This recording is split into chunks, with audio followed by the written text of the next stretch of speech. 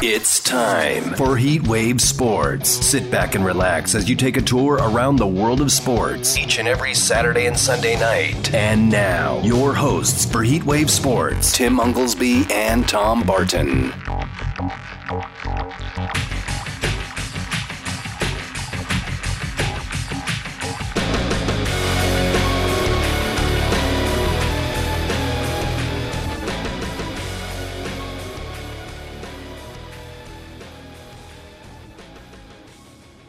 All right, Las Vegas, it is Saturday night. It is Heat Wave Sports. I'm Tom Barton from TomBartonSports.com. Sitting in today, Tim Unglesby is not going to join us today. He'll be back tomorrow night. But Jose Villante is going to jump on with us. We have a lot to talk about, guys. Obviously, look, the All-Star game is over.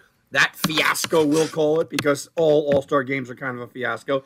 The rigged, ridiculous, out-of-control home run derby that shouldn't have counted for anybody, which was just a travesty for the sport. Yeah, we'll get into some of that, and you can kind of tell my feelings. But who cares about that? Because now we get second half of baseball. We'll talk about the second half of baseball. The Boston Red Sox are absolutely humiliated. The New York Yankees are in pain. The New York Mets are pulling, well, the New York Mets.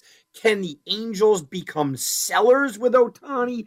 Of course, we're going to get into Juan Soto. Where does he wind up? We're sitting here. Look, guys, we're a little bit more than a week away. Juan Soto is going to be traded. That's everybody's feeling. Where does he wind up? Is he the biggest piece that some teams should be looking at? I mean, look, is he worth it? We'll get into all that tonight. Speaking of trades, I want to get Jose's take on KD. I don't think he goes anywhere. We'll get his take on that. The Lakers are running it back, the three of them again. Lamar Jackson's contract, Kyler Murray's contract. So we have a lot to do tonight. You guys want to contact us? It's at Tom Barton Sports over on Twitter, TomBartonSports.com. I'd like you to go check that out as well. And you can always call in at 876-1340, 876-1340. But before we get into all of that, I want to welcome on our guest host, and Jose's been on the show many times before. I always really do enjoy when me and Jose are kind of together because we don't agree on a lot of things and we vehemently agree on other subjects. So it's interesting. Either we seem to be so absolutely lockstep in things, well, we're going to the mat for a topic, or we're completely opposite. So it lends to a really good show. Stick with us for the next 2 hours. You guys will enjoy it. But let's bring Jose on. Jose, how you doing tonight? Hey, Tommy, I'm doing good, man. I'm ready to get going. I love what you just said, and it's true. The fact that you and I can get on here and disagree but still agree is a great thing, man. So let's get it going. Yeah, let's get it going. Look, the first thing I want to talk about is, I want to go backwards before we move forward. And, in my life, look, I'm a sports, handicapper. I'm a radio show host. I always got to look forward. This is what I got to do. I got to look forward, but sometimes it's good to look backwards. And this week we had the All-Star game, which, look, I'm going to be the old man. It's just All-Star games in general are just awful, okay? I mean, they Boring. are. But I think that they're just making it worse. Look, the baseball All-Star game is better than any All-Star game. I don't think that there's much argument there. But they're making it worse. The uniforms are disgusting. I mean, they're just absolutely horrible. The selection process is just weird. I mean, they didn't have Austin Riley, who, by the way, is my NL MVP at more than 25-1 odds. They didn't have him starting on the original rosters. Dylan Cease never even made the team. The guy's given up 3 earned runs in his last 13 starts, or the last 10 starts, I'm sorry. Just some of the things, it drives you nuts. And then you watch the game and you go, okay, well, you know what, I'm going to give it a shot.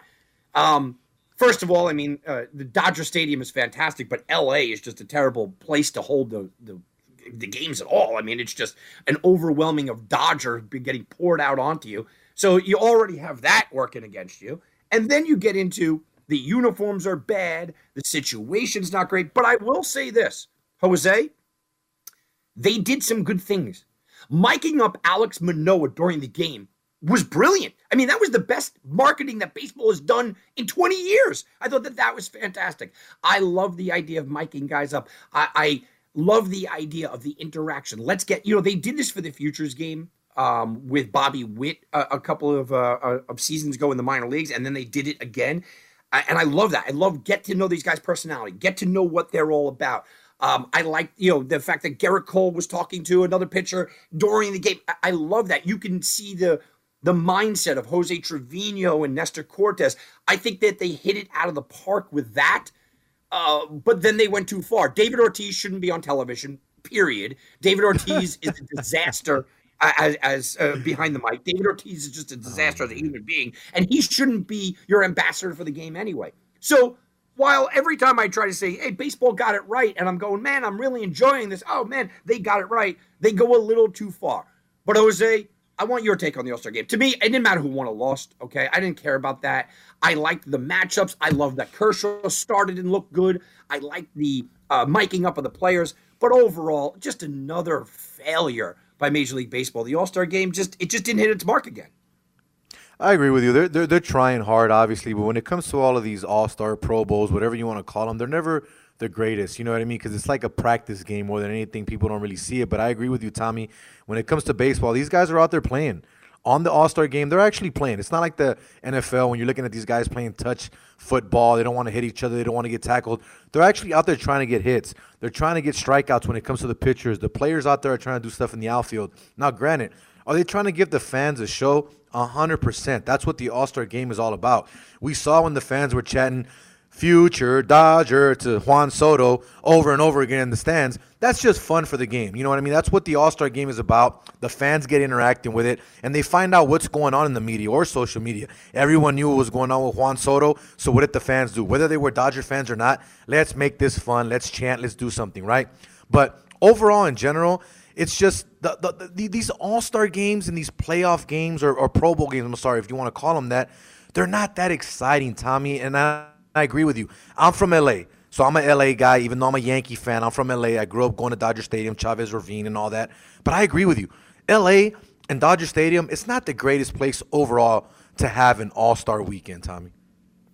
No, look, it's a nice stadium. I like it, and I love the fact that Kershaw started there. And I think that the fans are, look, everybody gets on Dodger fans. They show up in the third inning, leave in the seventh, But I think the fans are, they're not, look, Dodger fans are not intelligent fans, but they are into it, right? I mean, that's, and when I say intelligent, I'm not putting you down overall. I'm just saying there's a difference between Boston, Philadelphia, New York fans and LA fans. You guys have just a lot more to do out there, right? But they're into it. They were into the All-Star game. I give them credit for that. But the overwhelming idea that LA is the greatest place to watch a ball game, are we kidding? And maybe I disagree. He was there, but are we kidding? It's a nice stadium. It's a good stadium. Look, next year they're going to Seattle, Seattle's a better stadium. It's a better stadium. I don't have any love for Seattle, but it's a better stadium. But I will give credit. Listen, they were into it. People that they were into it. It's just me personally, Jose. I don't care that John Hamm is in the stands. Like, it doesn't matter. I could care less. About the celebrity softball tournament. Who cares? But I get that people do care about it. It's just you wouldn't see those things in Philadelphia. You wouldn't see those things in Seattle next year. You're not going to see that. It doesn't matter. I'd rather hear more from Ken Griffey Jr. I'd rather hear more from Nestor Cortes. I'd rather hear more from Aaron Judge. I'd rather hear more from Max Scherzer. I'd rather hear more from the players themselves and celebrate baseball as opposed to baseball secondary to the big hoopla. So let me ask you a question, Tommy, because you're talking about hearing from these individuals, right, as in these players. Would you say that it's probably a better thing for the All-Star weekend, and let's just mic up every single guy? Like, literally, let's give everyone a mic, whether it's a coach, a manager, a player, a DH, whatever the hell it may be, pitcher. Let's give everyone a mic to make the game a lot more interesting. I mean, I'm okay with that. I want to hear what these guys want to say. Some of these guys don't play with each other, right? Some of these guys are rivals and hate each other, but yet they're coexisting with each other during these 2 days. So I'll be honest with you, Tommy. I want to hear all these guys mic'd up if that's the case. I love where your head's at. I really do. Look, I was right. I'm in lockstep. That was my first reaction. And I said, there are just some guys that shouldn't be mic'd up. They're not going to be entertaining. They're going to have bad mouths. They're going to say wrong things. There are some guys that just shouldn't be mic'd up. But I do understand what you're saying. There should be more of it, right?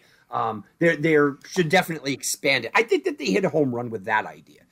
Jose, speaking of home runs, The thing that everybody seems to love is the home run contest, right? Yeah. Now, the slam dunk contest gets a lot of play. The shootouts and the exhibition of talents in hockey, it's very fun to watch. But nothing beats the home run contest. People really enjoy it. If you own video games, my son is 8, and he absolutely loves playing the home run derby. And he uses Babe Ruth, and he uses, against Hank Aaron. And we're watching, and he's going, oh, man, it's the same rules. It was very, very fun. It's a fun event. It's a fluff event, but it's a fun event. But here's where I have a problem, Jose. If you're going to advertise this as a fun event, then you got to just keep it as a fun event. Don't try to make believe it has integrity. I don't know if you guys knew what happened during the home run derby, but in a betting world where Major League Baseball is talking about integrity, integrity fees, okay, you can't have both. Jose, I don't know if you realize what happened, but in the first round, Kyle Schwarber actually was gypped a home run. We all saw it going over the fence. You could count it. The 18th home run went over the fence, which means he would have tied Pujols, which means he would have went into another round. They just didn't count it. No explanation. They literally just did not count the home run, Jose, for no reason whatsoever. Now, that impacts Kyle Schwarber moving on to the first round. He was a minus 325 favorite. That impacts how many home runs he hits overall. That impacts a lot of people's wallets. I kind of was okay. I brushed it over because I said they just want Pujols to win and to move on. I guess it's quote-unquote good for baseball. I kind of brushed that over. But I could not brush over that Juan Soto did not deserve to win that contest at all. Oh, Juan Soto, there are rules in place. And you see that the umpire standing behind the plate, holding his hand up, saying, do not throw a pitch because you have to wait until the ball lands to throw the next pitch. Juan Soto has 6 home runs because the umpire had his hand up and they weren't supposed to throw a pitch. But what is the umpire going to do? Stop a home run derby? No. Then the last home run was clearly at 0-0. The time ran out and they threw it again. It was all set up for Juan Soto, who is the biggest name right now. He is the biggest headline pusher right now because of the trade situation. He's 23 years old. He's the face of baseball in a couple of years. He might even be in like 2 years.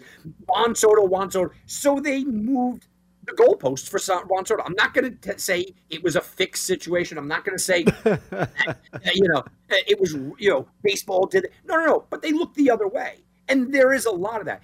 Jose, I don't know how many listeners realize that, but in a world that Major League Baseball is telling us it's integrity and you can bet on this and it's a betting world. And look, everything's on the up and up. We watched it with our own eyes. Them overlook the 18th home run by Schwarber, overlook 6 home runs by Soto that shouldn't have counted, and overlook the last home run that was as obvious to everybody. I was up in arms here, and I'm not a huge Julio Rodriguez fan. I like the guy, but are you kidding me? Why don't you just not even have the home run derby and just hand it to Juan Soto? Because, Tommy, what's all of the headlines right now? It's all Juan Soto.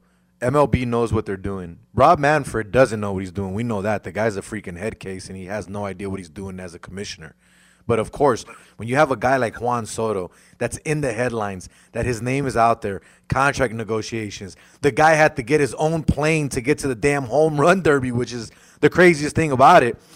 Of course there's going to be some kind of conspiracy theory behind it, right, Tommy? Like, we need him in there. We need him to get to the final. Let's find a way to get him to win. Now, remember this. Correct me if I'm wrong. Maybe I'm wrong on the stats. The guy that he lost to, or Rodriguez from Seattle, the guy had 80-something home runs, and Soto didn't match that. But it's all matched off of what you did in that final round. So, overall, the way that it's tallied and recorded and everything, I think it's more of a popularity contest, if that makes sense, Tommy.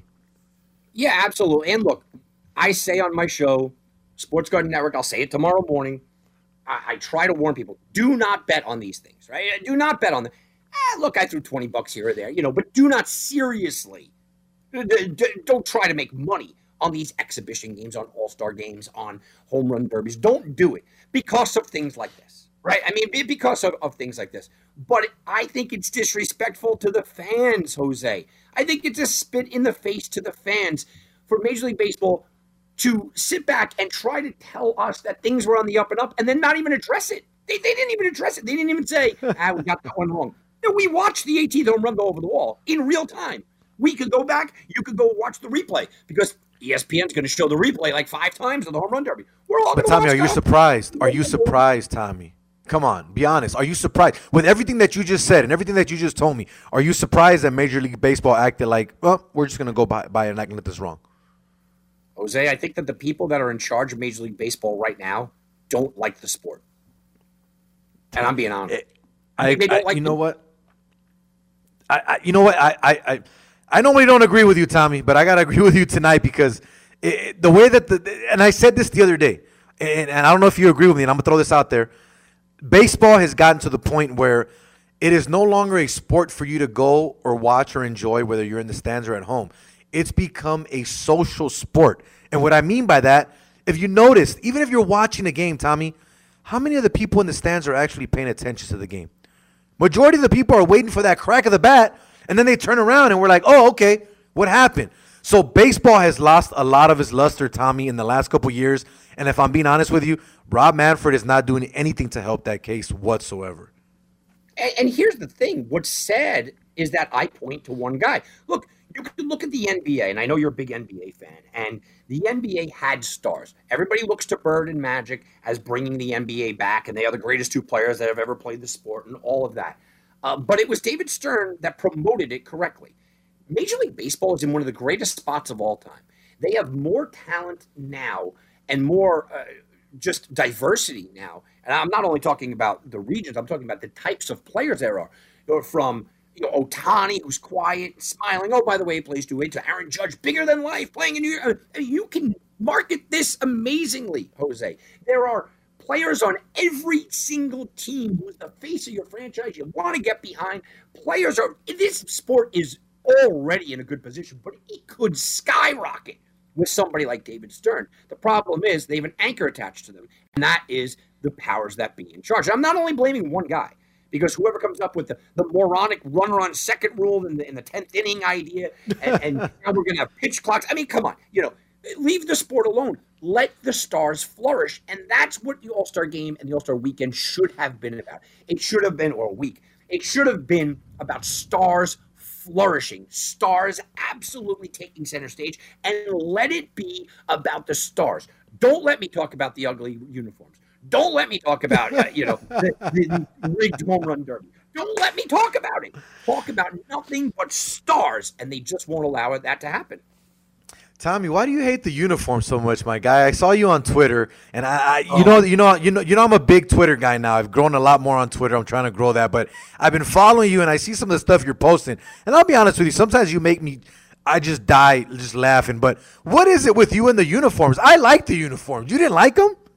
Oh, they were the ugliest things I've ever seen. Oh, come on, Tommy. They are ripped. Are you serious? They had their own uniform. That was the beauty of, listen, World Baseball Classic, you want to throw on the regular uniforms with the other, that's fine. But the All-Star Game, you're representing your team. That is the entire point of the All-Star Game. To go out there as a little kid, as a 6 or 7-year-old kid, and you see a Pirates jersey. Oh, okay, there's only one guy in the Pirates, but that's the jersey I know. Oh, yeah, he's representing the team. Major League Baseball has already said, well, you have to have one player from every team. Why? They're all wearing the same jerseys anyway. It doesn't even matter at this point. They are ugly. They're awful.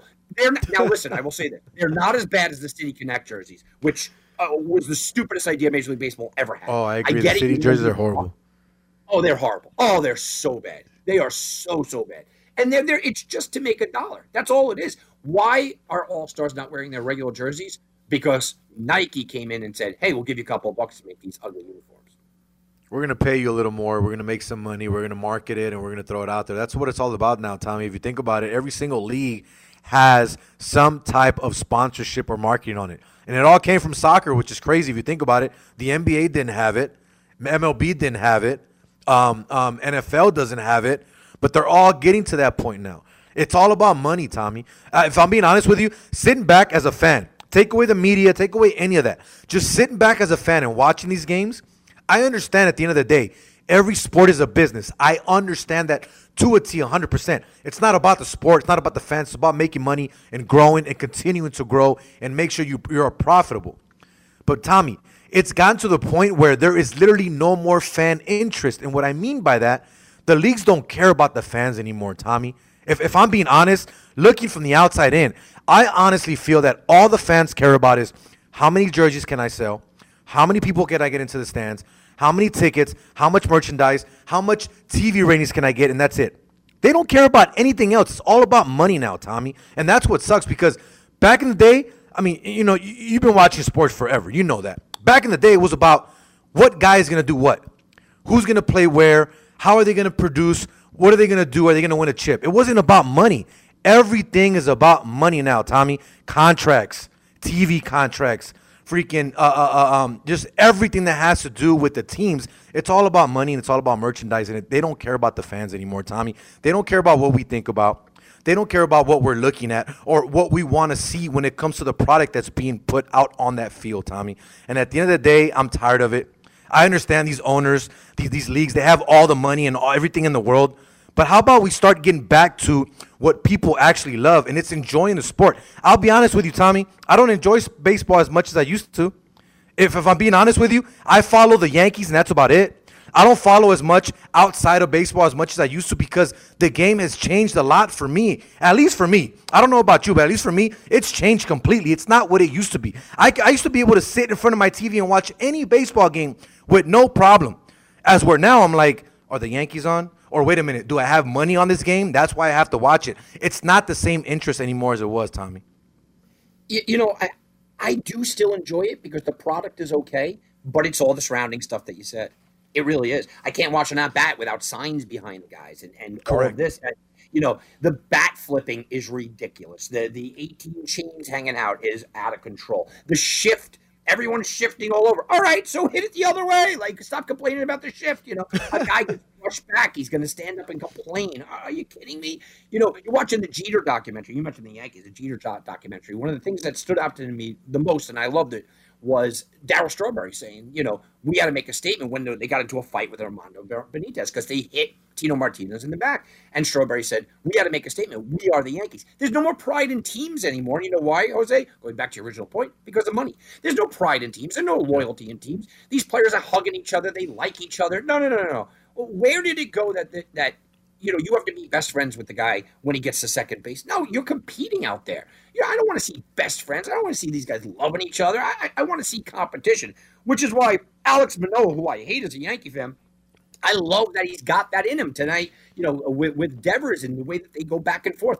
I like that kind of stuff. I enjoy the competition. It's just they're trying to remove it from the game, or as you said, in your opinion, they kind of have removed it. It all goes back to money. Jose, it's a perfect time to take a break. Let's segue this because we're talking about money. I want to know your feelings on Juan Soto. I put out a video at Tom Barton Sports over on YouTube this week, and I don't want Juan Soto on my team, being the Yankees. I know you're a Yankee fan. I don't think many teams should want Juan Soto. I'm going to tell you exactly why that statement is not as crazy as it sounds when we come back from the break. So let's take a quick time out, Jose. We'll be back with more Heatwave Sports right after this. All right, guys. Back here, Heatwave Sports. Tom Barton from TomBartonSports.com. Sitting in Jose Volante for the next hour and a half. Jose Volante jumping in for Tim Unglesby, who will be back tomorrow night. You guys want to get in touch with the show? Of course, it's the Twitter, which me and Jose are both very big on Twitter.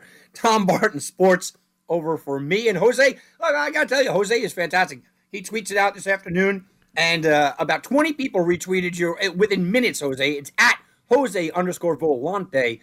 Straight Bet Sports, that is, if you want to go check that out or write or comment on anything we do. 876-1340. We can also take some phone calls. And we're not a typical phone call show, but hey, listen, we're always open to field some phone calls and interact with you guys out there. So, Jose, before the break, I made the crazy statement. Don't lock me up. Don't start calling the authorities right now. I made the statement, I do not want Juan Soto. I just did a video about it. Tom Barton Sports over on YouTube. I do not want Juan Soto. But it comes with a little caveat there. It comes with a little extra for the price that Juan Soto is going to cost. And I don't only mean the prospects. Look, I'm not a prospect hugger. I'm a Yankee fan. And this doesn't only go for the Yankees, okay? This goes for teams that I think that he might land with St. Louis. And I don't think anybody should get Juan Soto. Here we go. For the price that he's asking. Besides the reported $540 million deal, that he's asking for. You also have to invest 15 years into this player. You also have to give up more than likely 2 to 4 of your top 10 prospects, and more than likely at least your number 1 and 2. For every team to put Juan Soto on that team, you go, wow, that's great. That's amazing. He could put me over the top. But every team that is looking into Juan Soto are already contenders. They are already most likely in first place or right there. Second place. I know the Cardinals are in second place, but they're right there, right? So they've gotten plenty of success without him. Do they think that they could put him over? Sure. And I don't mind the prospects alone. I don't mind the $540 million alone. I don't mind the 15 years alone. I mind them all together. And it's not a Juan Soto thing. I thought that the Fernando Tatis deal was idiotic. 14-year deal to a guy that's consistently injured. I have been proven right so far. That contract has been terrible so far. It's early on. But we have seen this throughout the history of baseball. When was the last time a really long-term deal worked out well? Miguel Cabrera, remember what he was. He was better than Soto. They gave him a deal. That has not worked out for Detroit. Albert Pujols, he was a surefire Hall of Famer. One of the greatest players you're ever going to see. They drooled all over him in the All-Star game. Guess what? His contract wasn't a good contract, and it certainly hasn't been for the last couple of years for the Angels. A guy like CeCe Sabathia that me and you both like. Did he deliver one championship? Yes. How about those last 3 years of CeCe? That kind of struggled. A-Rod's big-time contract. Go through the history of baseball and tell me where the last 2 or 3 years of these contracts hasn't really impacted not only himself, but the team itself. Now, you could say, well, Tom, you know what? None of them were 23 and a generational talent. You're right. And if this was a 10-year deal, I'd say sign it. Sign it till he's 33. 12 years deal. Give it till he's 35. Sure. Oh, okay. All right. I can handle that. You're talking a 15-year commitment. $540 million, which means you can't sign other players unless maybe you're the Dodgers that don't have any kind of restrictions. You can't sign other players. You're giving up a ton in your minor league system. Jose, I just don't want him for the price that it will cost. And specifically for our team, the New York Yankees, the minute Juan Soto walks onto that team, it's telling Aaron Judge you're not going to be part of this team. There's a million ways that they could work it out, but that's what you're telling Aaron Judge, who is having a historic MVP season, and the Yankees are having a historic winning season. Is that what you really want to send that note to your clubhouse? Here's Juan Soto. He's now taking over the team. He's now the face of the franchise. Oh, by the way, Aaron Judge is having one of the greatest seasons in the history of baseball, but we're going to ignore that because he's not going to be a Yankee next year. I just don't like it. I don't like the taste in my mouth. I just don't want Juan Soto. Why?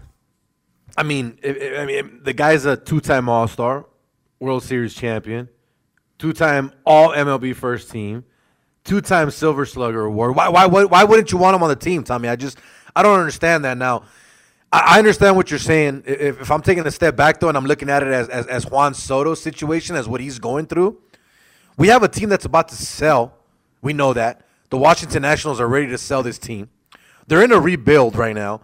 So if you're Juan Soto, I'm sorry. I don't blame the guy for saying 15 years, 440. Is this hockey or is this MLB? Because normally we don't see 15-year deals when it comes to MLB, Tommy. We'll see 10-year deals. You mentioned it, the Albert Pujols, the Miguel Cabrera. But what did those two guys do, Tommy? Those two guys left the National League to go to the American League to sign 10-year deals because they knew, worst comes to worst, I'm a DH. I don't have to play the field. And that's what it's gotten to. And you even mentioned earlier about the All-Star with having David Ortiz in there. David Ortiz is a glorified DH. The guy never played the field. He was never that great when it came to playing the field. So now, if I'm being honest, and now we're going to disagree here. This is the part where we disagree, Tommy. I know what you're saying about Aaron Judge. What are you telling him? What are you saying? But here's the thing. Don't bring in Soto this year. Wait till the end of the offseason, and then let's see what we can do. Because not only that, baseball, basketball, football, it's gotten to the point where players don't mean anything, Tommy. And what I mean by that, teams don't want to trade for players anymore. Teams want draft picks. Teams want to build to see what they can create in the future. And if those future picks don't work for them, they can also use that for trade capital for other players they might want down the road. Call me crazy. It's the Yankees, Tommy. I've been following the Yankees since I was a kid. You've been following them probably a little longer than I have. But we spend money. We always do. We always have. At this point, how do we not go after Juan Soto? A lot of people said we should have had Mike Trout a long time ago. I disagree with that. Mike Trout's going to be an Angel for a while. If anything, maybe Ohtani leaves before Mike Trout, but that's a whole other conversation. But I say if you have a talent like Juan Soto, not only that, Tommy, this guy's what, 25, 26 years old? Correct me if I'm wrong. 23 years old. The guy's 23 years old, and we're already talking about a prime in his career. How do you not take a chance if you're the New York Yankees? Or take away the New York Yankees. Any team in general right now that has a chance of winning anything. You're a big Buck Showalter guy. How are you the Mets and you're not trying to bring in a guy like Juan Soto if you're Buck Showalter and you're trying to finally get that chip and get over the hump? I'm just saying, there's a lot of teams right now, Tommy, that would want this guy. Because, Jose, it's a matter of what else are you losing? With the New York Yankees, you will lose Aaron Judge. They will not have both of them on the team. I want Aaron Judge over the next 3 years more than Juan Soto over the next 3 years at the current status of the team. So you want a 30-plus year – Judge is what, 30? Judge is what, 28, 29, 30? Right now. He's 30 years old. I'm saying – listen. So you're taking a guy that's 7 years his major over a guy that's already won a World Series and is killing it, Tommy? Yes. Because Aaron Judge isn't going to cost $540 million. Aaron Judge isn't going to – How do you know that? He just declined his contract that they try to offer him. He's not, but no one's going to give him a 15-year, $540 million deal. And Judge, it can't be looking for that. He's not going to be playing until he's 45. I don't mind front-loading contracts. If Aaron Judge is giving you an MVP season now, why disrupt that locker room with that? Why tell Aaron Judge with Juan Soto, here, you're going to go, but I can handle that. If we also didn't have to give up 5 chips on the farm. Gleyber Torres, who's actually having a decent season. I'm not a huge fan, but he's having a decent season. Pitching is the main need. I would rather have them go after Luis Castillo and Frankie Montas, put those two into the rotation. Now they need bullpen arms. Go get a couple of bullpen arms. I'd rather clean it up like that and then put all your chips into Juan Soto. We've gone through the years where they tried to outslug people. I like Soto. I would love to have him on my team, but what else do you have to lose for him? With the New York Mets, I think he fits the Mets fantastically. I really do. I think that, they need a face of the franchise. Lindor certainly isn't that. They absolutely are sitting there going, okay, well, we're going to lose Scherzer in 2 years, and that's $43 million a year. So Juan Soto makes a ton of sense for the New York Mets, a ton of sense for them. But right now, the New York Mets have basically me behind the plate. They have no catcher, so they're going to give up their only future catcher. All right, now you have to go fix a catcher, which is a major position. Jacob deGrom may not come back. Okay, that's the news coming out today. Oh, he's going to be delayed. All of a sudden, that team has different needs. So if it's Juan Soto, but don't fix anything else, I don't think Juan Soto gets the Mets a championship. Now, if they go get a Luis Castillo and a Wilson Contreras, for example, I think that they're closer. You could think long term. I am a guy that's thinking right now in the next 2 or 3 years. A lot can happen during a 15-year career. Juan Soto has never dealt with an injury, thankfully, knock on wood. He's never dealt with an injury. We've watched injuries go the wrong way. We've watched players really turn around. Look at Mike Trout. He's the best player on the planet when he's healthy, but he cannot stay on the field right now. We don't know. And he was the guy, you lock him up for an MVP award. All of a sudden, he's 30 years old. 30 years old, and Mike Trout's contract is starting to be one of those, in the last 5 years of that contract, is he even going to see the field? I mean, the guy can't stay healthy right now. Juan Soto has a lot of great upside things, but what are you doing instead of that? If you said we, right? You used the term we with the New York Yankees, spend. If George was up there and George was running the team, I would say go get Juan Soto, because you know what? He'd go get Juan Soto and Luis Castillo and fix the bullpen, and I'd be fine with it. Oh yeah, and he paid for it. He wouldn't care. It's not George. It's Hal.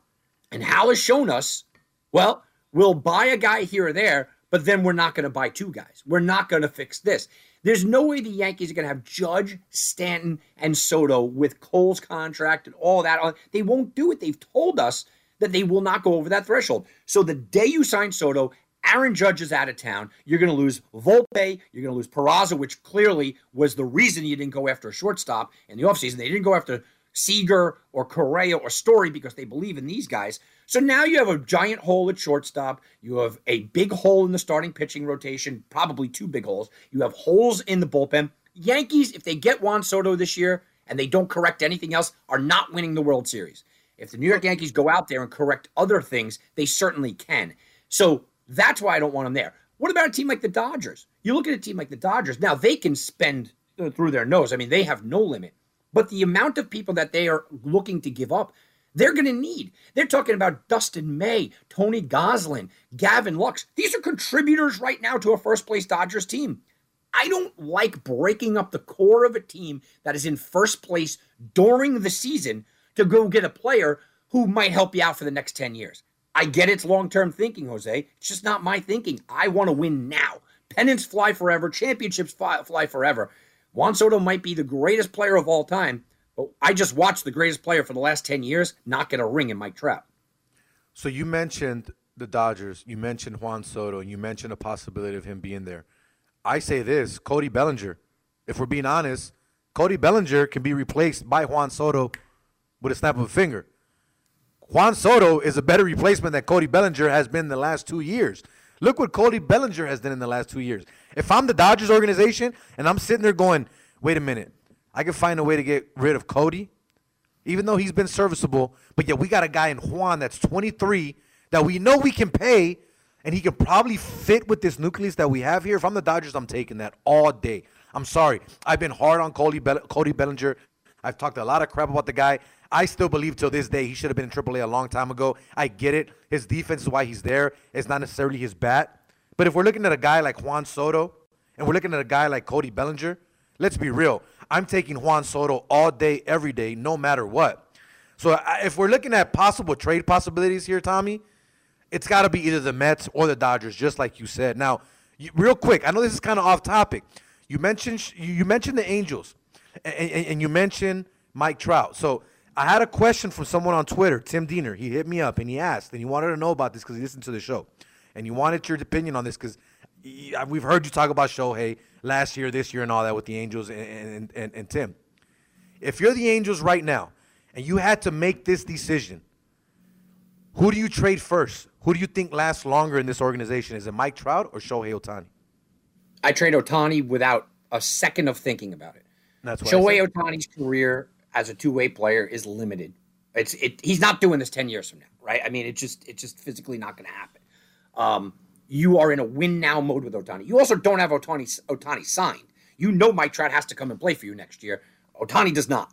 And if Juan Soto does get traded and he asks for $540 million, what's stopping Ohtani for asking, hey, give me $500 million? You know that the price tag is there. Ohtani is also a flawed player. I know everybody's drooling all over this guy, okay? Well, you know, Ohtani this and Ohtani that. Oh, he's a great two-way player. He's not a two-way player, and people need to stop saying he's a two-way player. He's a 1.5-way player because he's a DH, okay? Yes, he pitches. You're right. He pitches 25 starts a year. 25 starts a year, 25 games out of a 162-game schedule. He is a two-way player, but he's a DH the other times. A DH cannot impact the game the way that Juan Soto can. He's also a guy, and I know Juan Soto's struggling this year, but Ohtani's always going to have batting average problems. He's always going to have strikeout problems. That's just who he is.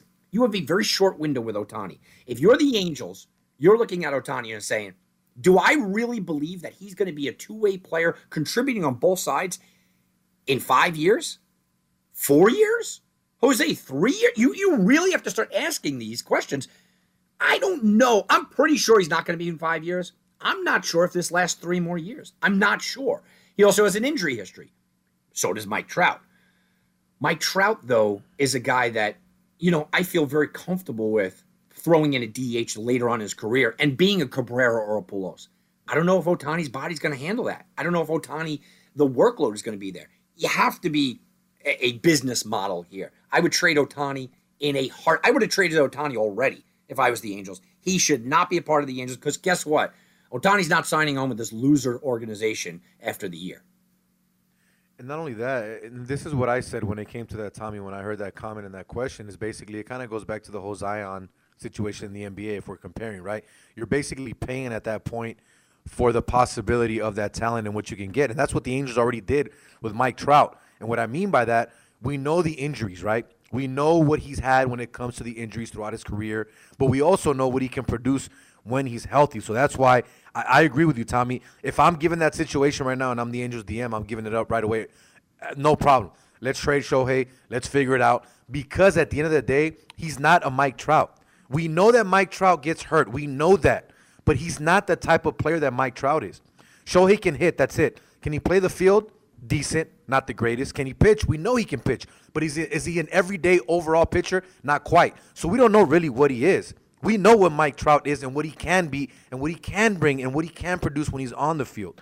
So I agree with you 100%. I just wanted to ask you that because I know that you're on the whole Shohei. You were there last year. I know you had money on him. I think it was either you or Tim did when it came to the whole MVP race, which last year was it was a joke. We knew he was going to win it, and there was such great odds out there. But I'm with you on this, Tommy. I agree 100%.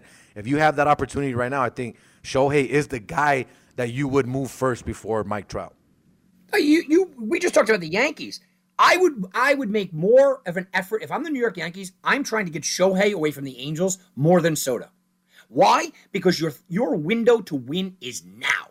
The New York Yankees have that 3 or 4 window to win right now. They could play him out as the DH. Play Stanton out there. Maybe you throw Ohtani to play right field. If you need to have him, you get that other starting pitcher. He is such a tradable commodity because you're getting 2 players for the short term. I just don't care about 15 years down the road. I just don't. I want to win now. I want to win the next 2 or 3 year window. Ohtani gives you just as much or a better chance to win than Soto, and he's not going to come with a ridiculous price tag because he is a free agent. I think you could go get him. I don't think Ohtani goes anywhere, and I'll tell you why. The guy that wrote in, it's a great question because he should be floated. But there is such thing as the business of baseball, which I just mentioned. And Jose, do you know that Shohei Ohtani brings in $10 million a year just on the Angels' side of merchandising and revenue? They are estimating that he's worth to the team $22 million a year just because he's Shohei Ohtani and the ticket sales and everything else. He's worth $10 million in merchandise. $22 million to the team is the estimate what he's worth. So there you go. I mean, that's why he's not going anywhere. That's why the Angels are going to be hesitant to sort of trade him because of that reasoning more than anything else. Now you get into the business of baseball, and he's kind of their meal ticket. That's why at the end of the year, people are saying, oh, you know what, the Angels won't pay him. The Angels will pay him. Ohtani could get a 7-year deal, 8-year deal for nearly $40 million a year. I could see that. But does Ohtani want to stay? I don't think he does. Jose, the other question I want to kind of throw out there is these underrated teams. The Cardinals are supposedly really in the Juan Soto camp. You look at him between Goldschmidt and Arenado, and ouch, that's scary. The White Sox have checked in. Seattle seems to be a player. You put him and Julio. Wow, imagine that for the next 10 years. And then you have a team like the Orioles that suddenly are hot, and we know that they can go pay people. Do you think any of these lower teams have a shot? I think St. Louis really does. Outside of that, I can't imagine Seattle really being a player. I can't imagine the White Sox being a player. I can't imagine Baltimore. Toronto, I've heard. I think it's kind of interesting that St. Louis, because I know that their history, I think it's interesting, St. Louis, but I don't really buy any of these other teams. Do you buy any of them? The only team that I buy is St. Louis, but the only thing about St. Louis is that I think they need more pitching than they do hitting. If you're going to bring in Juan, right? I mean, if you're going to bring in Juan Soto, we got to look at the whole aspect of it. And it's funny you bring that up because one of my good buddies that I work with he's from St. Louis, he's a huge St. Louis Cardinals fan, and I give him crap about it all the time. I tell him, you guys suck, and he tells me, and we talk about it all the time. It's not that we suck. We can hit the ball. Goldschmidt is doing what they're doing, but they can't pitch. They can't figure out the pitching. The pitching is what's hurting them, Tommy. So if I'm being honest with you, if I'm the St. Louis Cardinals, I'm not even looking at Juan Soto right now. I'm looking at a way to try to solidify either my bullpen or my starting pitching. Because if we're being honest, the Cardinals have the best player in the National League right now, Paul Goldschmidt. Just overall stats and everything that he's doing, he's going to be the MVP. But if the Cardinals want to make any type of move in their division or even stay close to winning that division and making the playoffs, they got to figure out their pitching situation, Tommy. So to me, I don't think Juan Soto makes any type of sense for St. Louis. Granted, he would help them offensively, but I don't think they need the help on that side of the ball. They need the help on the pitching side, Tommy. And honestly, I don't think Juan Soto gets moved this year. Call me crazy. I think he finishes out the year. And then I think next year or during the offseason is when we start hearing the rumblings. And the reason being, I think because of all the stuff that is going on, him having to fly himself over there, teams not knowing how happy he is or what is really going on with him and the Nationals. I don't think anyone wants to get involved in that circus just yet. Granted, do I feel a lot of teams are looking at the situation and think, what can we do? What packages can we create? Yes. But if I'm being 100% honest with you, Tommy, I don't see one perfect, suitable team that he's going to this season right now. I am very convinced that he's going to be traded, Jose, but there is one thing, and you briefly touched on it earlier, and it was a great read by you. The team is being sold, and you have to think about that sale and how that's impacting their mindset. That sale of, well, does the new owner want him on the books? But he is also the biggest draw. I also am not counting out the idea that the Nationals come in and he turned down $440 million. Would it shock me if the Nationals come in and say, all right, $480 million, and he accepts it? No, it wouldn't shock me either. So I'm in that camp where I am 80% sure he's going to go. The people that I rely upon for my news all basically believe it. But I'm leaving that sliver of hope or that sliver of doubt, I should say, not hope, sliver of doubt out there that maybe he doesn't because the team is for sale, because the number 440 for 15 years didn't do it for Juan Soto, but maybe 480 for 12 years does do it for him, and there is some negotiation room. So I know that you don't. I think he goes, but I'm not fully there yet. Now, I will say this. The day that he goes, for any sports bettors out there, and I'm going to put on my sports betting hat, the day that he goes, the odds for whatever team he's going to go to are going to go absolutely nuts for the World Series. Do not fall into that trap, okay? The one player should not make that huge of a difference in the odds, and all of the teams that he's going to go to already have some pretty good odds as it remains already. So don't fall into that trap, and I think a lot of, we'll say recreational bettors, Jose, I think a lot of guys are going to run to the ticket window to go take a team. Oh, he went to the Yankees. The Yankees are 3-1. Now they're 2-1. Are we kidding? Don't get crazy. If you like a team now and you think there's a possibility that Juan Soto goes to him, jump on it now for a couple of bucks. Don't wait until the mass run to the window, the proverbial window, because now we're on our smartphones, but run to the proverbial window. Don't wait for that. All right, Jose, let's take a quick timeout. Top of the hour. When we get back, we're going to change courses a little bit here. We're still talking contracts, Jose. It's the conversation in the middle of the summer. I want to get your take on Kyler Murray, who is shockingly the guy that got paid. Lamar Jackson, does he get paid? And I got to get your take on Kevin Durant. I said it from minute one. I think he plays for the Brooklyn Nets next year. I think he plays for the Brooklyn Nets for a couple of years. I just don't see a trade happening. And the Lakers are trying to convince us. I know you're a Lakers fan. And the LeBron legacy in LA has been a complete shambles. He's failed at every stop. He's got 0 rings. We know that. That ring in Orlando doesn't count. And now they're just going to run it back. And they're going to try to convince Laker fans. So I want to hear from you, Jose. They're going to try to convince Laker fans that this is going to be all fine. We're just going to run it back, change nothing. Everything's going to be fine. So we're going to talk about a little NBA, a little NFL. When we get back from the break, we'll be back right after this, right here on Heatwave Sports. Now back to Heatwave Sports. All right, guys, welcome back. Hour number 2 here on Heatwave Sports. I am Tom Barton from TomBartonSports.com. Jose Volante is sitting in with me. Jose Volante, Jose at Jose_Volante. Straight Bet Sports. Go check that out. And Jose, when can we check out that?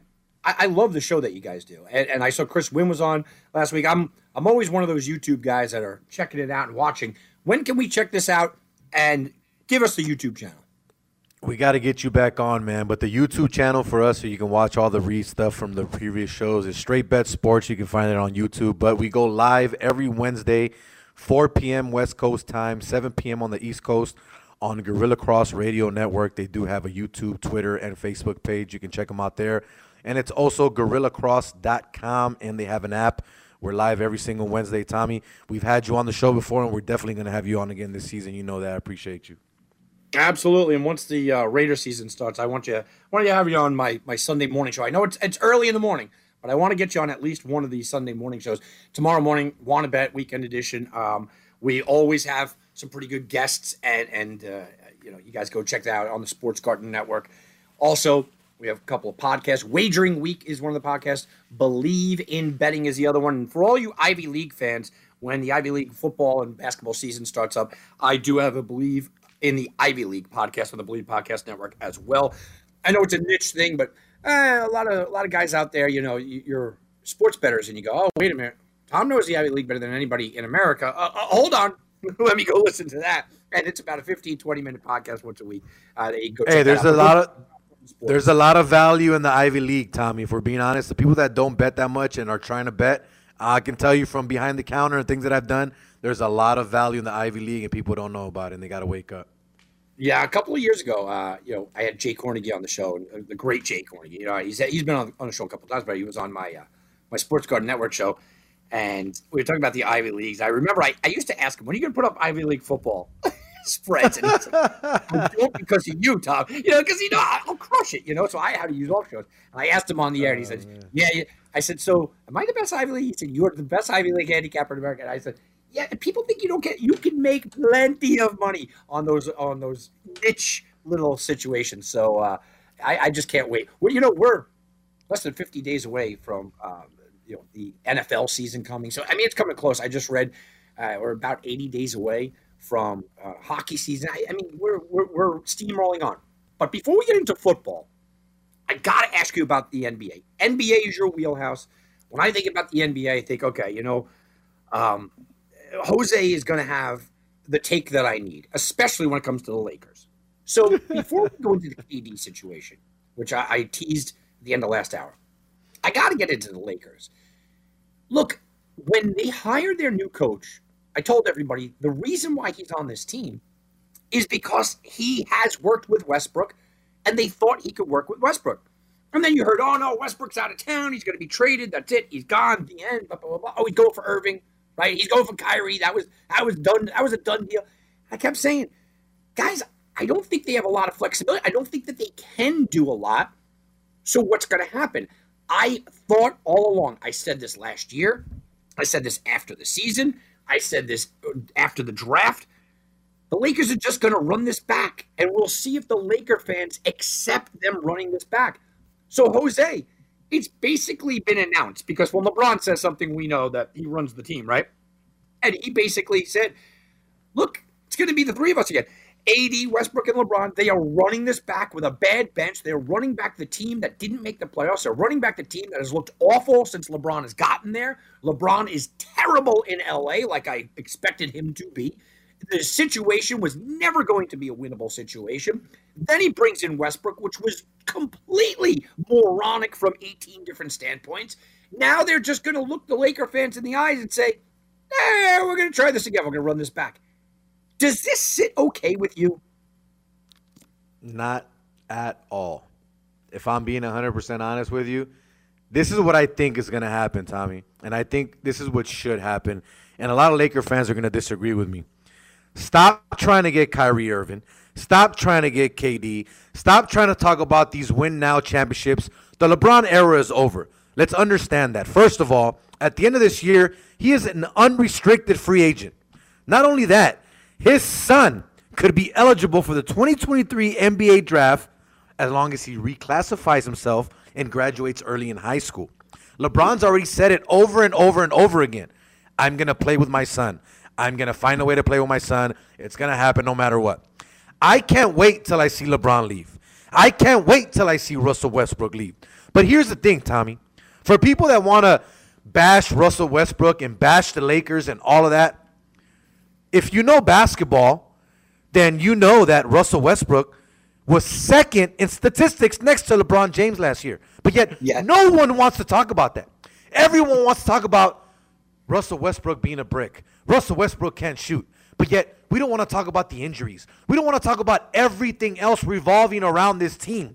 We don't want to talk about the fact that, hey, Jason Kidd was not on this team anymore, which was a great assistant coach that helped them win the championship. Now, you know what I thought about it too, Tommy? I'm sick and tired of the championship that they won. Yeah, it's a chip. Yeah, we're going to add it to the title. But you know what? It's crap. We won a bubble title when, and I'm being honest, it's tough. I get it. Your mental is tough. You're away from your family. You're like in a whole lockdown situation. I get that. But at the end of the day, you didn't have the normal NBA season. LeBron really hasn't came to LA to do what he came out to do. Let's be honest, Tommy. He's been here 4 years. If you take away the bubble championship, LeBron hasn't done anything in LA. Yeah, did he have one of the best statistical years of his career last year? Of course he had to, Tommy. Look what was going on with the team. What else is he supposed to do? Plus, he didn't even play the whole season. But if I'm being honest with you, Tommy, I say play it out. Play it out with Westbrook. Play it out with LeBron. Play it out with the trash that you've already accompanied yourself with. If you're Darvin Ham, the hell with it. Deal with the trash this 1 year, and then next year when you get rid of all of this money, all of this trash, and you have all of this cap space, then start creating your team. Me as a Laker fan, we got our championships. We got our legacy. Let's fix this. That's what I really want. We already have sucked. Take away the championship. I think we still sucked regardless, Tommy, in the last 4 years. We have not done what we should have done with bringing a name like a.k.a. LeBron James over. So one more year of being bad and getting rid of all these bad contracts and all these bad players that are all about themselves. Because if we're being honest, these guys on the Lakers, Tommy, they're not about the Lakers. They're not about the culture. They're not about LA. They're not about winning. They're about creating their brand and moving forward, and what else can they do after basketball. That's all these guys care about. And when they're coming to LA, look at LeBron. I'm a movie star now. I got a production company. I'm a producer. I can direct movies. I can do all this. And then now we got Russell Westbrook coming home. Does he really want to play ball anymore? What is going on? He's not the same guy. He's not the prime guy that we saw. We're not going to get the triple doubles, and I don't want to see that, because if you see that, you're going to take it away from everyone else on the team. So if I'm being honest with you, Tommy, give me one more bad year. The Lakers are going to be horrible this year. We're not going to win anything. I don't care what LeBron says. Enjoy the Drew League. Enjoy all that crap you're doing out there. The Lakers are going to be bad again this year, Tommy. And this is coming from a Laker fan. Born and raised in South Central LA. I used to go to the Great Western Forum all the time. 100%. The Lakers will not be good next year. It's the final year of garbage, and we're going to throw it out at the end of the season.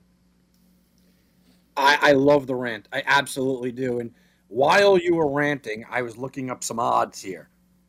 The Lakers plus 200 to not make the playoffs.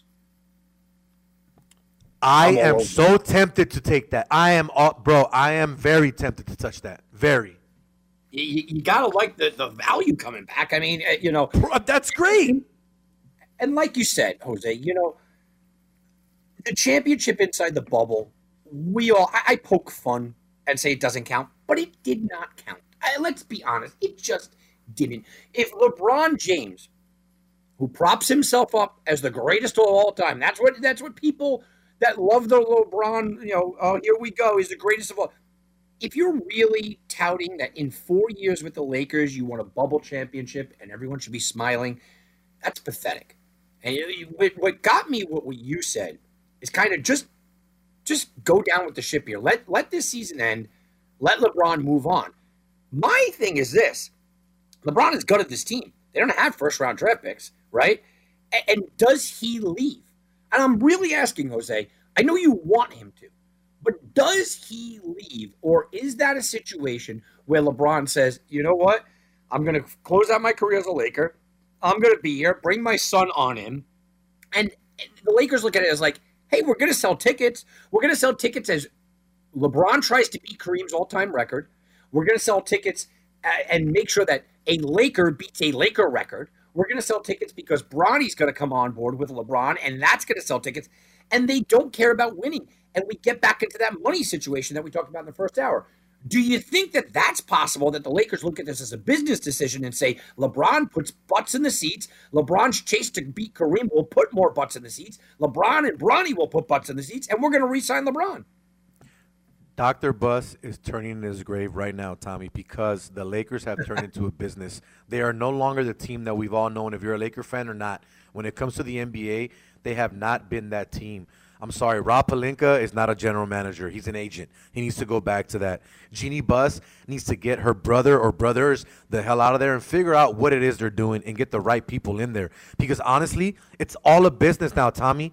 How many LeBron jerseys can we sell? How many AD's jerseys can we sell? Oh, we got the city jerseys? Oh, wait a minute. We're going to have a special night tonight. How much merchandise can we get out of it? That's all it is about. What's the name that we can bring here? If we're being honest, the only reason the Lakers brought Carmelo Anthony or even Russell Westbrook to LA was because they knew merchandise sales, money, tickets sales were going to go through the roof, Tommy.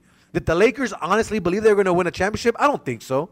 I honestly don't think so. And that's what you get when you're LeBron James. I know everyone says, well, we're on the outside looking in, Tommy. We're not general managers. We're not owners of the teams. We're not LeBron James. But we're also not idiots. We also have common sense. We can also see what's in front of us. Every single location that LeBron James has gone to, whether it's back to Cleveland, whether it's going to Miami, whether it's coming to LA, he's gotten what he's wanted. And if you look at it, it's happened ever since the year that they got swept by the San Antonio Spurs when he was with the Cleveland Cavs. Ever since then, LeBron James' career as a general manager and a player has changed.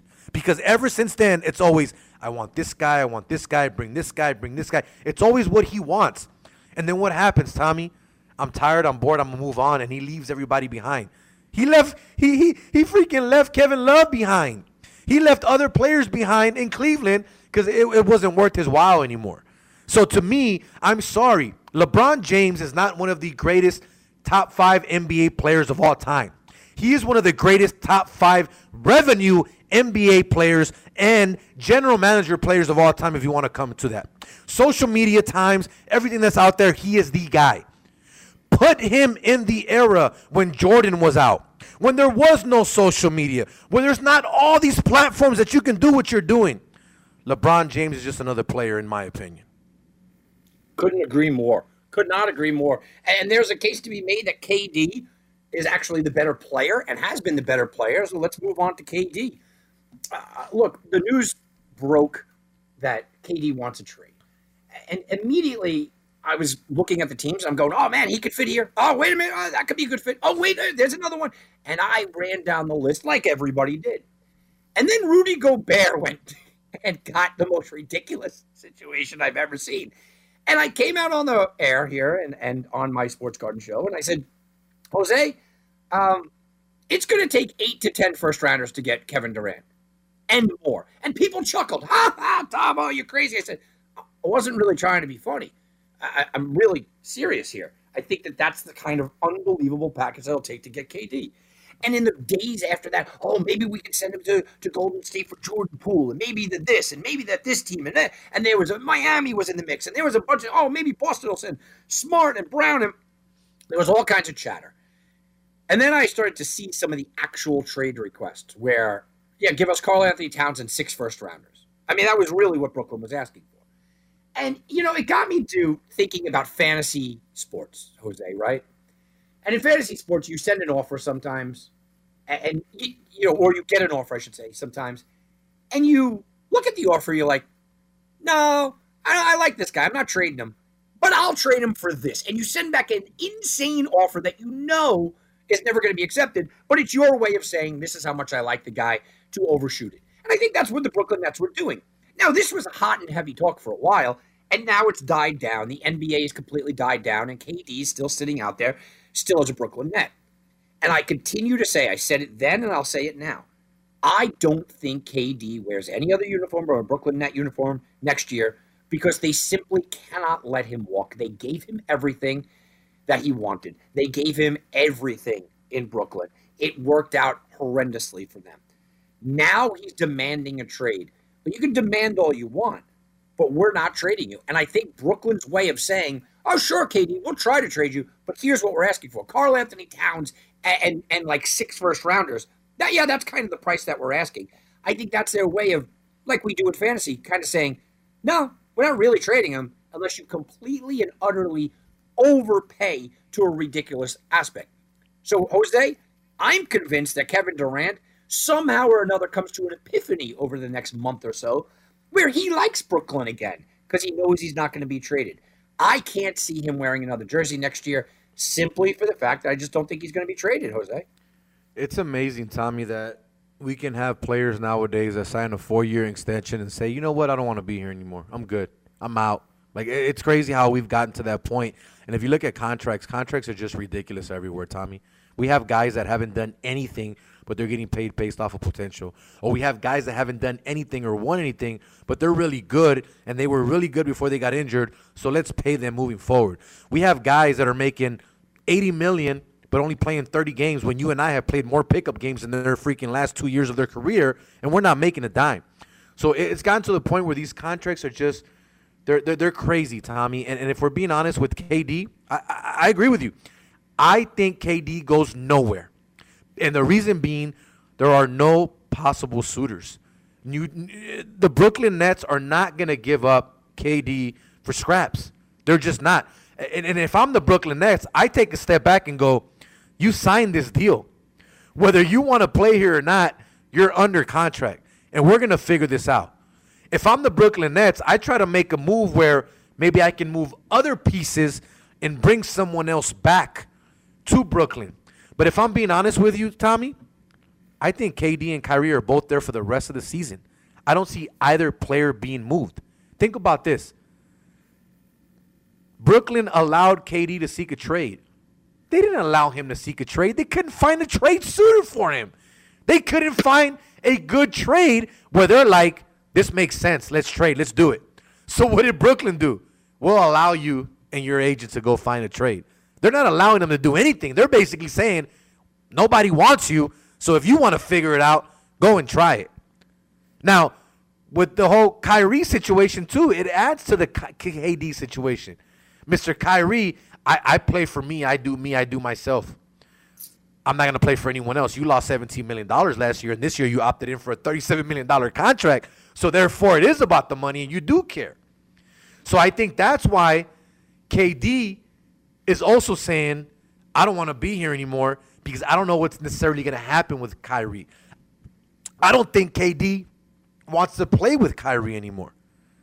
And if I'm being honest with you, KD needs to find a way to stay in Brooklyn because if not, his legacy is done, Tommy. His legacy is done. I sat back and I was thinking about it the last couple of days and I go, what has KD really done? And if we're being honest, take away the gold medals in the Olympics, okay? We're talking about the NBA career. Aside from him joining the team that beat him to win championships, what has he done? Aside from individual accolades, he's done nothing. He couldn't win in OKC when he had James Harden early, when he had Russell Westbrook early. Couldn't win it there when he was the guy. Goes to Brooklyn to create something with a guy that's supposed to be another guy, his number 2, that already won a chip, but yet still couldn't figure it out. And not only that, you got bounced in the first round of the playoffs this year. When you're supposed to be the best player on the planet, as some people are calling you, better than LeBron. I honestly think that KD needs to stay in Brooklyn. He needs to find a way to make it work, and he needs to win a chip there. Because if he doesn't, the whole top 5 greatest player, top 10 goes out the window, Tommy, in my opinion. He is not one of the greatest players of all time because he has done nothing aside from him joining the Golden State Warriors to team up with a team that beat him to be able to win a championship. Yeah, I agree. I mean, I think we're talking about, you mentioned greatest of all time, and you're talking about LeBron, and for people want to throw KD, and I'm looking at Steph Curry and going, whoa, when all is said and done, are we going to be looking at Steph Curry and being like, are you kidding me? He's clearly better. KD, I just can't see him playing anywhere else because the asking price is absolutely astronomical. It's crazy. Done. I thought for a little while maybe the Suns. Then I read the offer of Booker, Paul, Ayton, and 3 first-rounders, and I'm like, You're giving everyone away. There's no point. Right. What are we talking about? It's just not going to happen. So I think you're right. I think that they do run it back. Here's the ironic thing, and I want you to put me in my place, Jose, if you don't agree. I think that Brooklyn not only plays with KD and Irving next year, I think they win with them. Now, I'm not talking about championship. Okay. I'm not talking about championship. Okay. I think that they get maybe to the Eastern Conference Finals with them. I think that that's the potential that team has. I know it's got bad depth. I know the bench stinks. But you look at the Eastern Conference, I think when they're healthy, they're better than Philly. I think when they're healthy, they're better than Toronto. I think they can match up with Miami. Clearly, Boston's better, and I do think that Milwaukee's better. But I still put them as probably the third best team in the East. And I've been down on Brooklyn for 2 years here. I bet against Brooklyn for team wins for the season total 2 years in a row. I bet against Brooklyn to make any headway in the playoffs 2 years in a row. I bet against Brooklyn to bet against them. And now I'm sitting here going, man, if they come back, Kyrie and Durant might just go, you know what? Now let's just go out here and prove everyone wrong. And they may go far in the playoffs. They're not winning a championship. I don't even think they win the Eastern Conference. But I could see them sitting in the Eastern Conference Finals. I disagree with you, and here's why. I don't think that Kyrie Irving wants to play basketball anymore. I honestly look at this individual and I go, does he really care about ball anymore? Because remember what he said, and I'll go back to what I just said a few minutes ago, Tommy. What did he say all last year? And not the exact words because I don't have it in front of me verbatim. But I don't play for anyone. I play for me. It's about me. It's not about money. It's not about this. You lost $17 million last year, my guy, and you're opting in to a $37 million contract when you could have walked. Think about that. The sign and trade is now out of the window, Tommy. That's not possible. It can't happen anymore. That window has passed. So if I'm being honest with you, I disagree with you. I don't think that they're going to win. Maybe during the regular season, maybe get to the playoffs, but I don't see them getting past that. Because even with the whole COVID thing past us, Kyrie plays every single game this season, on the road, at home. I don't know inside of him how much he truly cares about the game of basketball, how much he really wants to win now. When he was with LeBron and all of that happened, I think he truly wanted to win. Ever since he got to Brooklyn, I don't think it's about basketball anymore, Tommy. I think it's all about him now, and that's going to be the issue, and that's why I think Kevin Durant is looking at this situation and going, I'm about basketball. I want to play ball. I want to win. I'm a genuine baller, but I don't feel this guy wants it anymore. That's a good take. That's a very good take, and I can't disagree with anything that you just said. Not a thing. That is a very good take, and that's the life outside of basketball sort of situation, life outside of what's on paper. How much does Kyrie really want to play? And, we can't answer it, but I think you got to bring up a really good point. All right, Jose, let's take a quick timeout. Come on back. When we do get back, let's talk a little NFL because we're talking contracts tonight. We're talking about who deserves what. Well, Kyler Murray got paid. He should not have. Lamar Murray is waiting to get paid. We'll find out if he should be paid or if he shouldn't. I think we're going to have a little fun with this. All right, let's take a quick timeout right here on Heatwave Sports. All right, guys, back to Heatwave Sports. Tom Barton from TomBartonSports.com, sitting in with Jose Volante, filling in for Tim Unglesby, who will be back tomorrow night. Next weekend, I won't be around, so maybe we might have Jose on again. We'll see about that. And listen, anybody that has listened to the show, I love that Jose will jump on board. And if he's not jumping on board immediately and giving us phone calls, he's always on text. And we try to kind of, make sure that, Jose's opinion is always thrown out there. And Jose and, a lot of the callers and listeners are very aligned with their sports teams. Obviously, me and you are both Yankee fans, Jose. The Lakers, a lot of guys are Laker fans out there. You do a lot of stuff with the Vegas Golden Knights, of course. But you're also a New York Jets fan. And I found this interesting. Jose, I always love reading the statistics from sports books.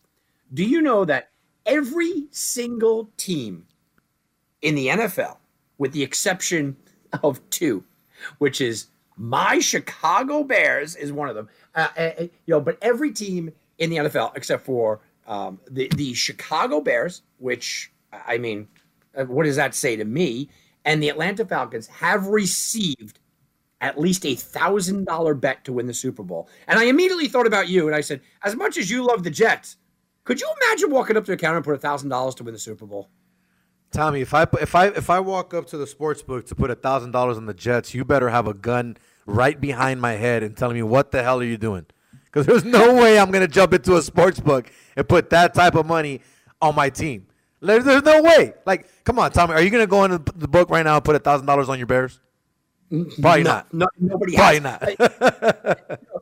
Jose, it reminds me of it. Do you remember those old commercials where they had the office linebacker and it was the big dude? They just walk around and just tackle. That's what should happen. Somebody remember that, yeah. Go bet the Jets. They should just be the office linebacker. Come over and watch them. Save them from themselves. But I did find that kind of interesting. I said, wow. So somebody really did it. Somebody did it. They said, okay, here we go. Somebody did it with Jacksonville. Somebody said, you know what? Now, I think you got to be nuts, but somebody did it. So I wanted to talk about the NFL because this week, look, Kyler Murray gets paid. An outrageous deal. Just an outrageous deal. There's no way to set this up in a nice way when we're talking about, the way to do things on the radio. Kyler Murray got a moronic deal. It made no sense. He didn't deserve this. He agreed to $230 million. He's one of the NFL's highest paid quarterbacks. It's a 5-year deal.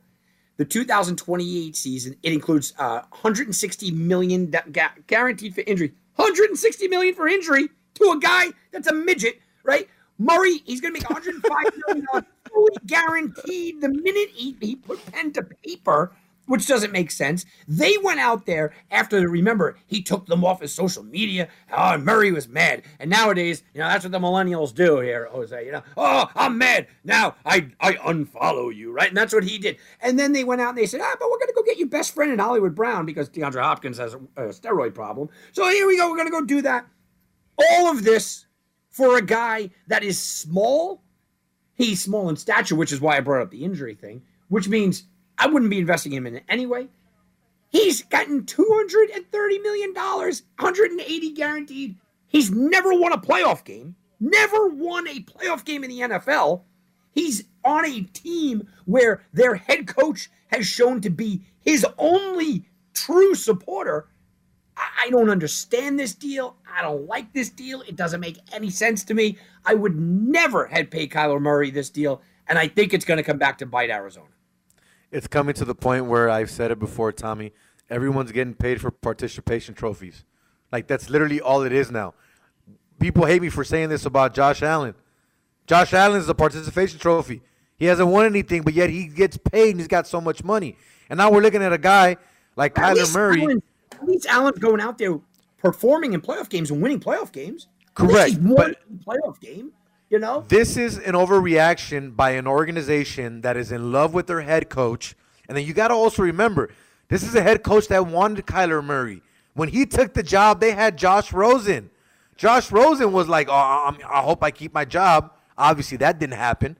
They knew that they were going to have the number 1 pick. They knew that Kyler was there. And not only that, I think this is an overreaction because they know Kyler can still leave to go play baseball technically if he wants to and possibly get paid.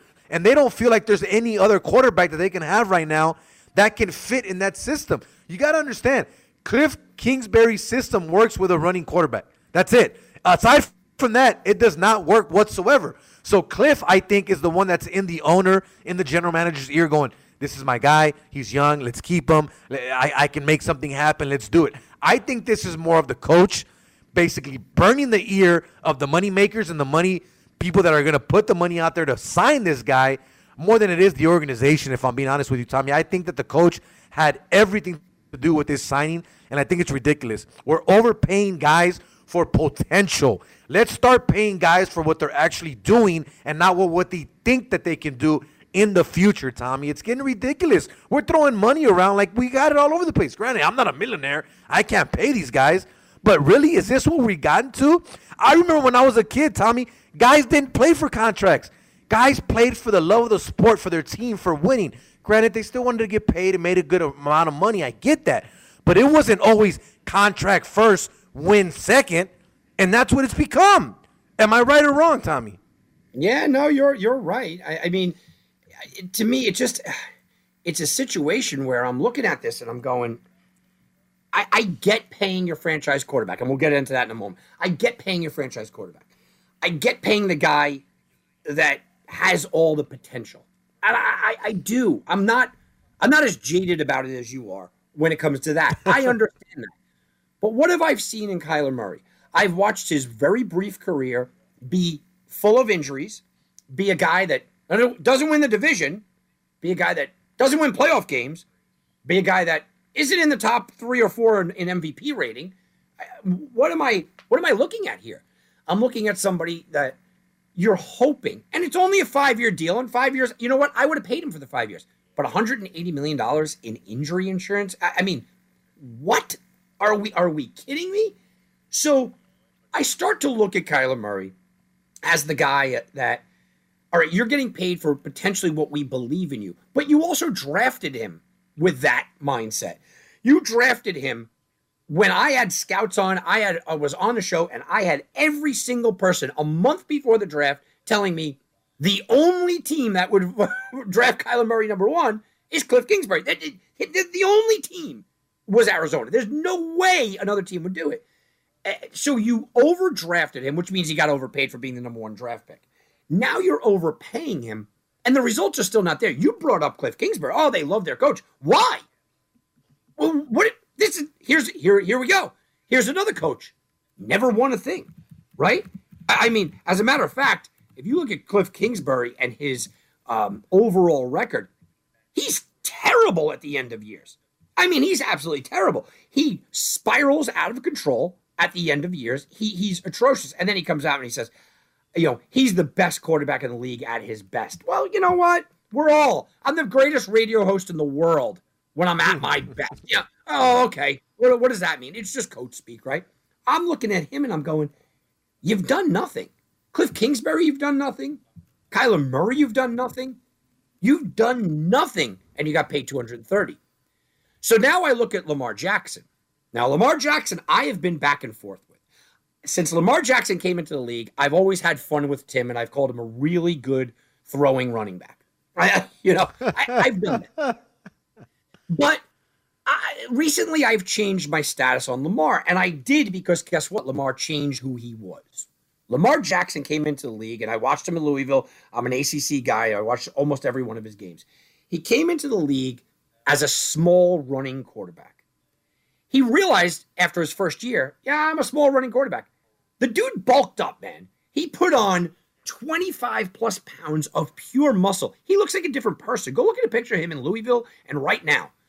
He is jacked up. He understood what his role was. He understood, look, I got to stay healthy. I'm going to take some hits.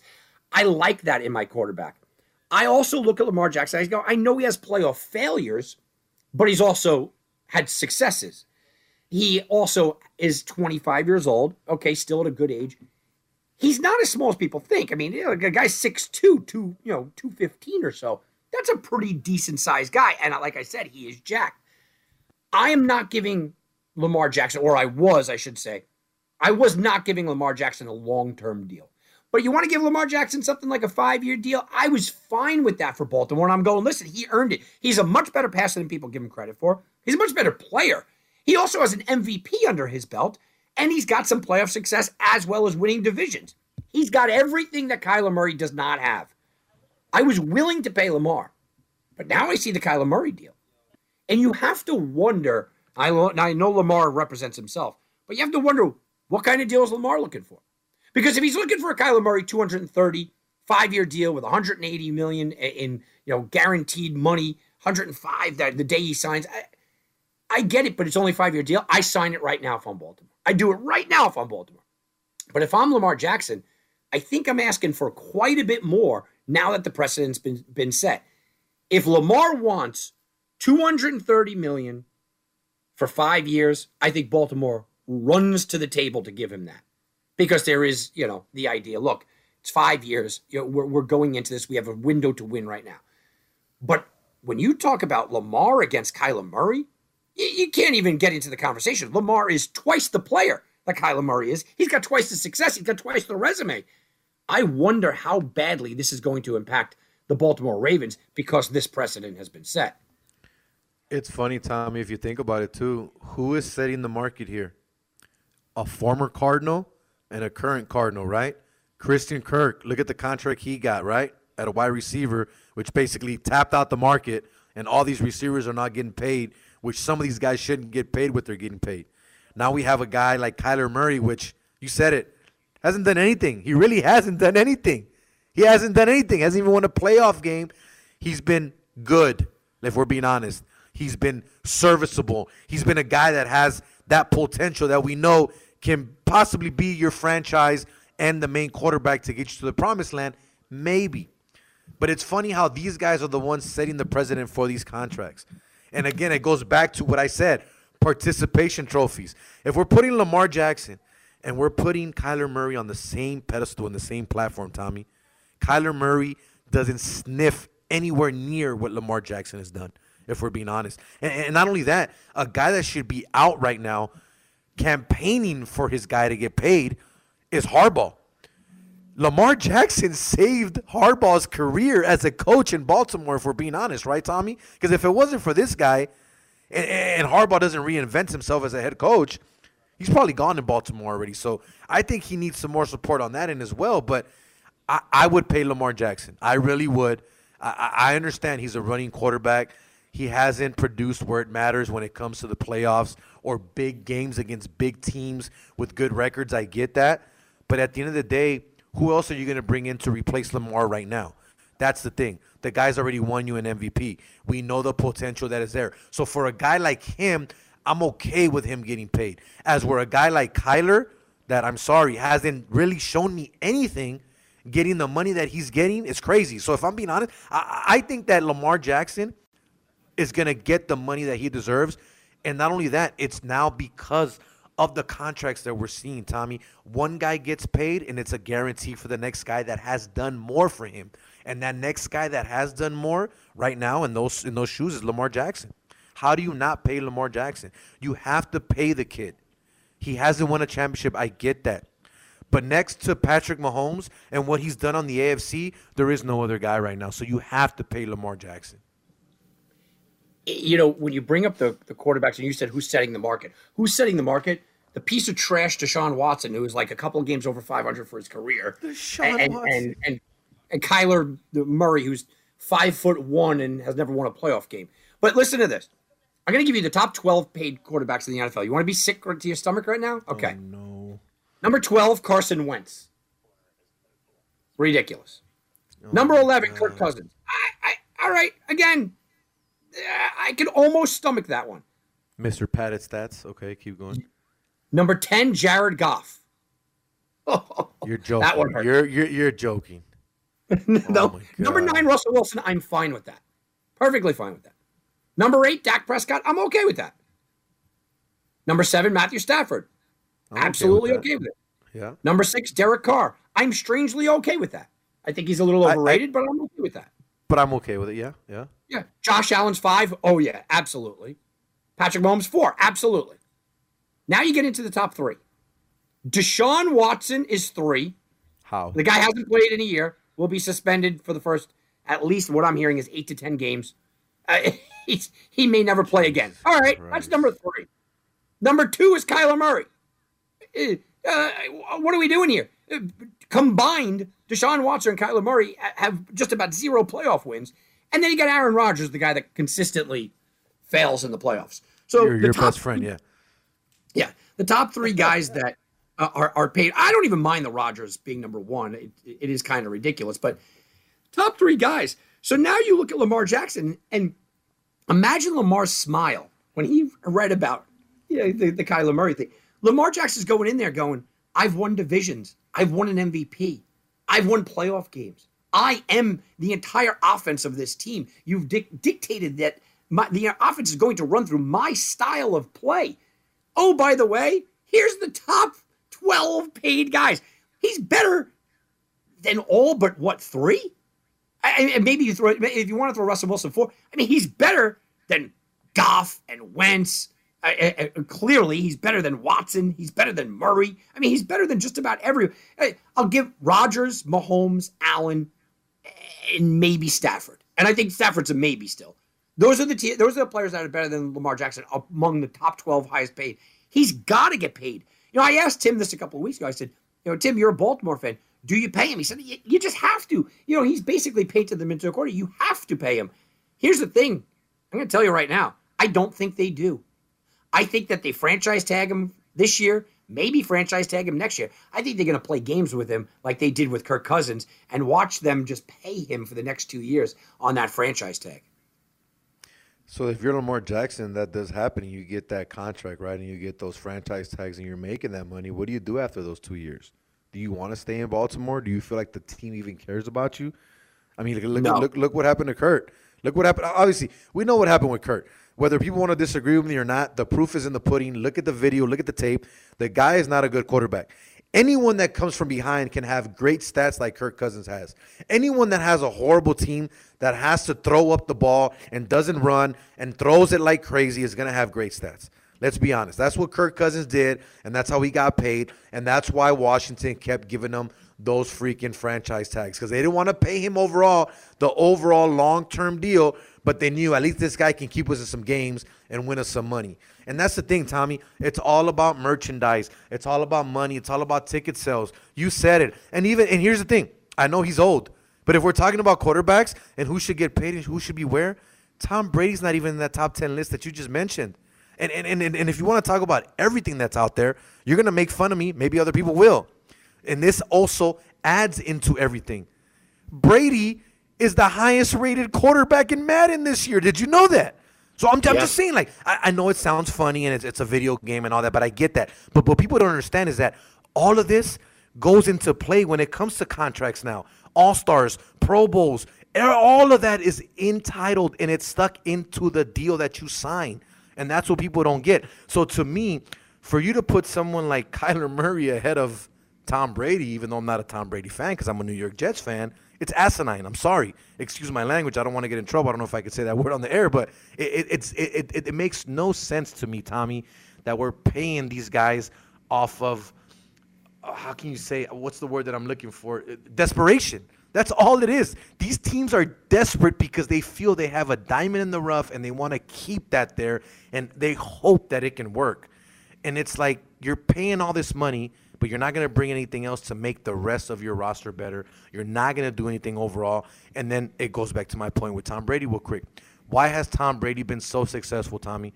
He's always restructured his deals. He's always made ways to bring other guys or different guys in. It's not about him. It's not about the money. It's not about getting paid. It's not about being the biggest paid guy in the league. It's about being the guy. It's about winning the games.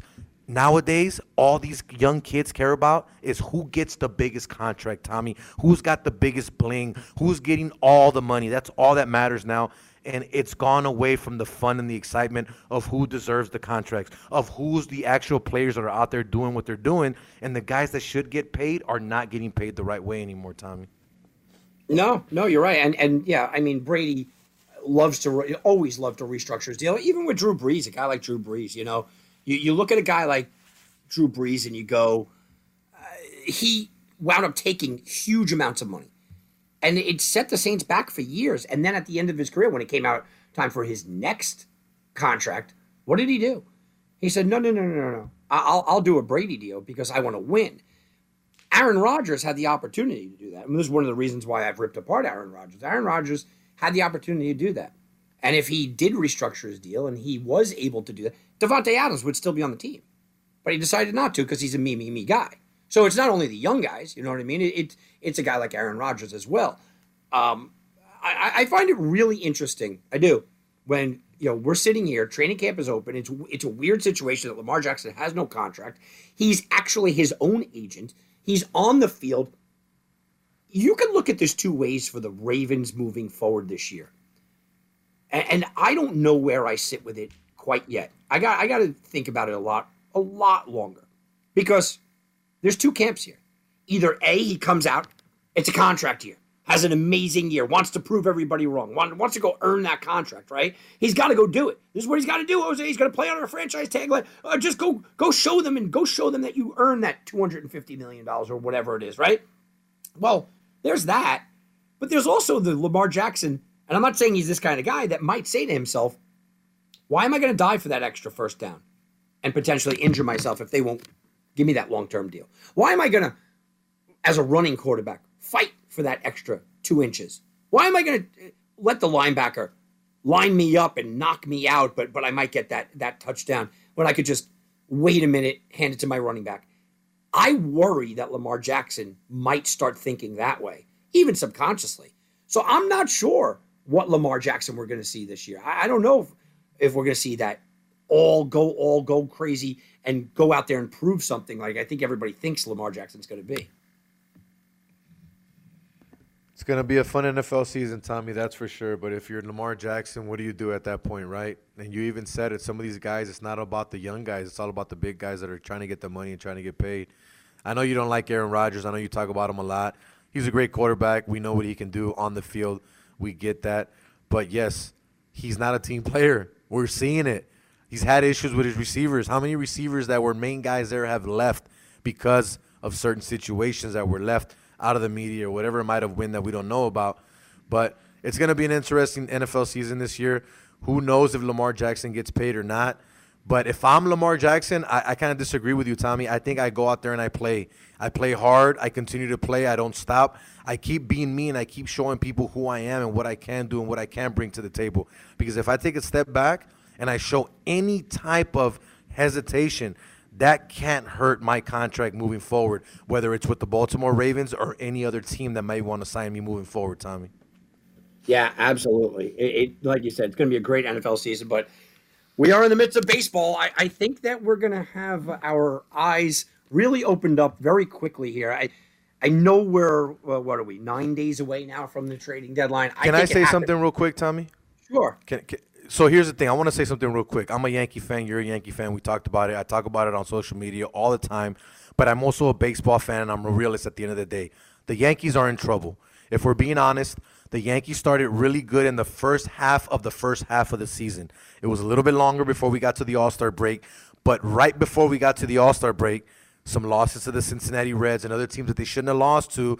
And not only that, their pitching does not look the way it did in the beginning part of the season, Tommy. And with some guys going out now, going out on the 60-day DL, and then we have guys like Cole not looking as good today against Baltimore, which is a team that they should beat every single time that they go out. I honestly believe that the Yankees are in trouble in this second half of the season. The bats are there, Tommy. We know that Aaron Judge can get a day off and they can bring somebody up and that person can still produce. But where is the pitching? The pitching is not good. Chapman is getting hit and he's giving up saves. I honestly feel that we're in trouble. Do I think that we're still the best team in baseball and I think we can figure it out and win this? 100%.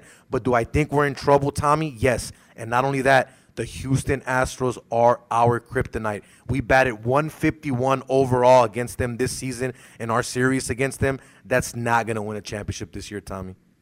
Now, Michael King going down was massive, a massive blow. They've lost Green. They've lost Loizica for a portion of the time. Chapman can't find it. Michael King's going down. You got to hope Marinaccio comes back up here. And by the way, Zach Britton is going to return. All right, guys, that's going to do it for us. Look, Jose, it's been a pleasure. I always love jumping on with you. Go check out Jose at Jose_Volante. Go check out Straight Bet Sports over on YouTube. For me, go check out Tom Barton Sports over on YouTube. TomBartonSports.com. Guys, I've absolutely been crushing it. And I'm going to continue crushing it. Jump on now. 30 days of plays for less than $100. TomBartonSports.com. Go check out all the podcasts I told you about over on Sports Network. It's Wagering Week. It's Believe in Betting. Tim Oglesby will be back with us again tomorrow night. Enjoy your baseball Sunday out there in Las Vegas. Have a very good night, everybody.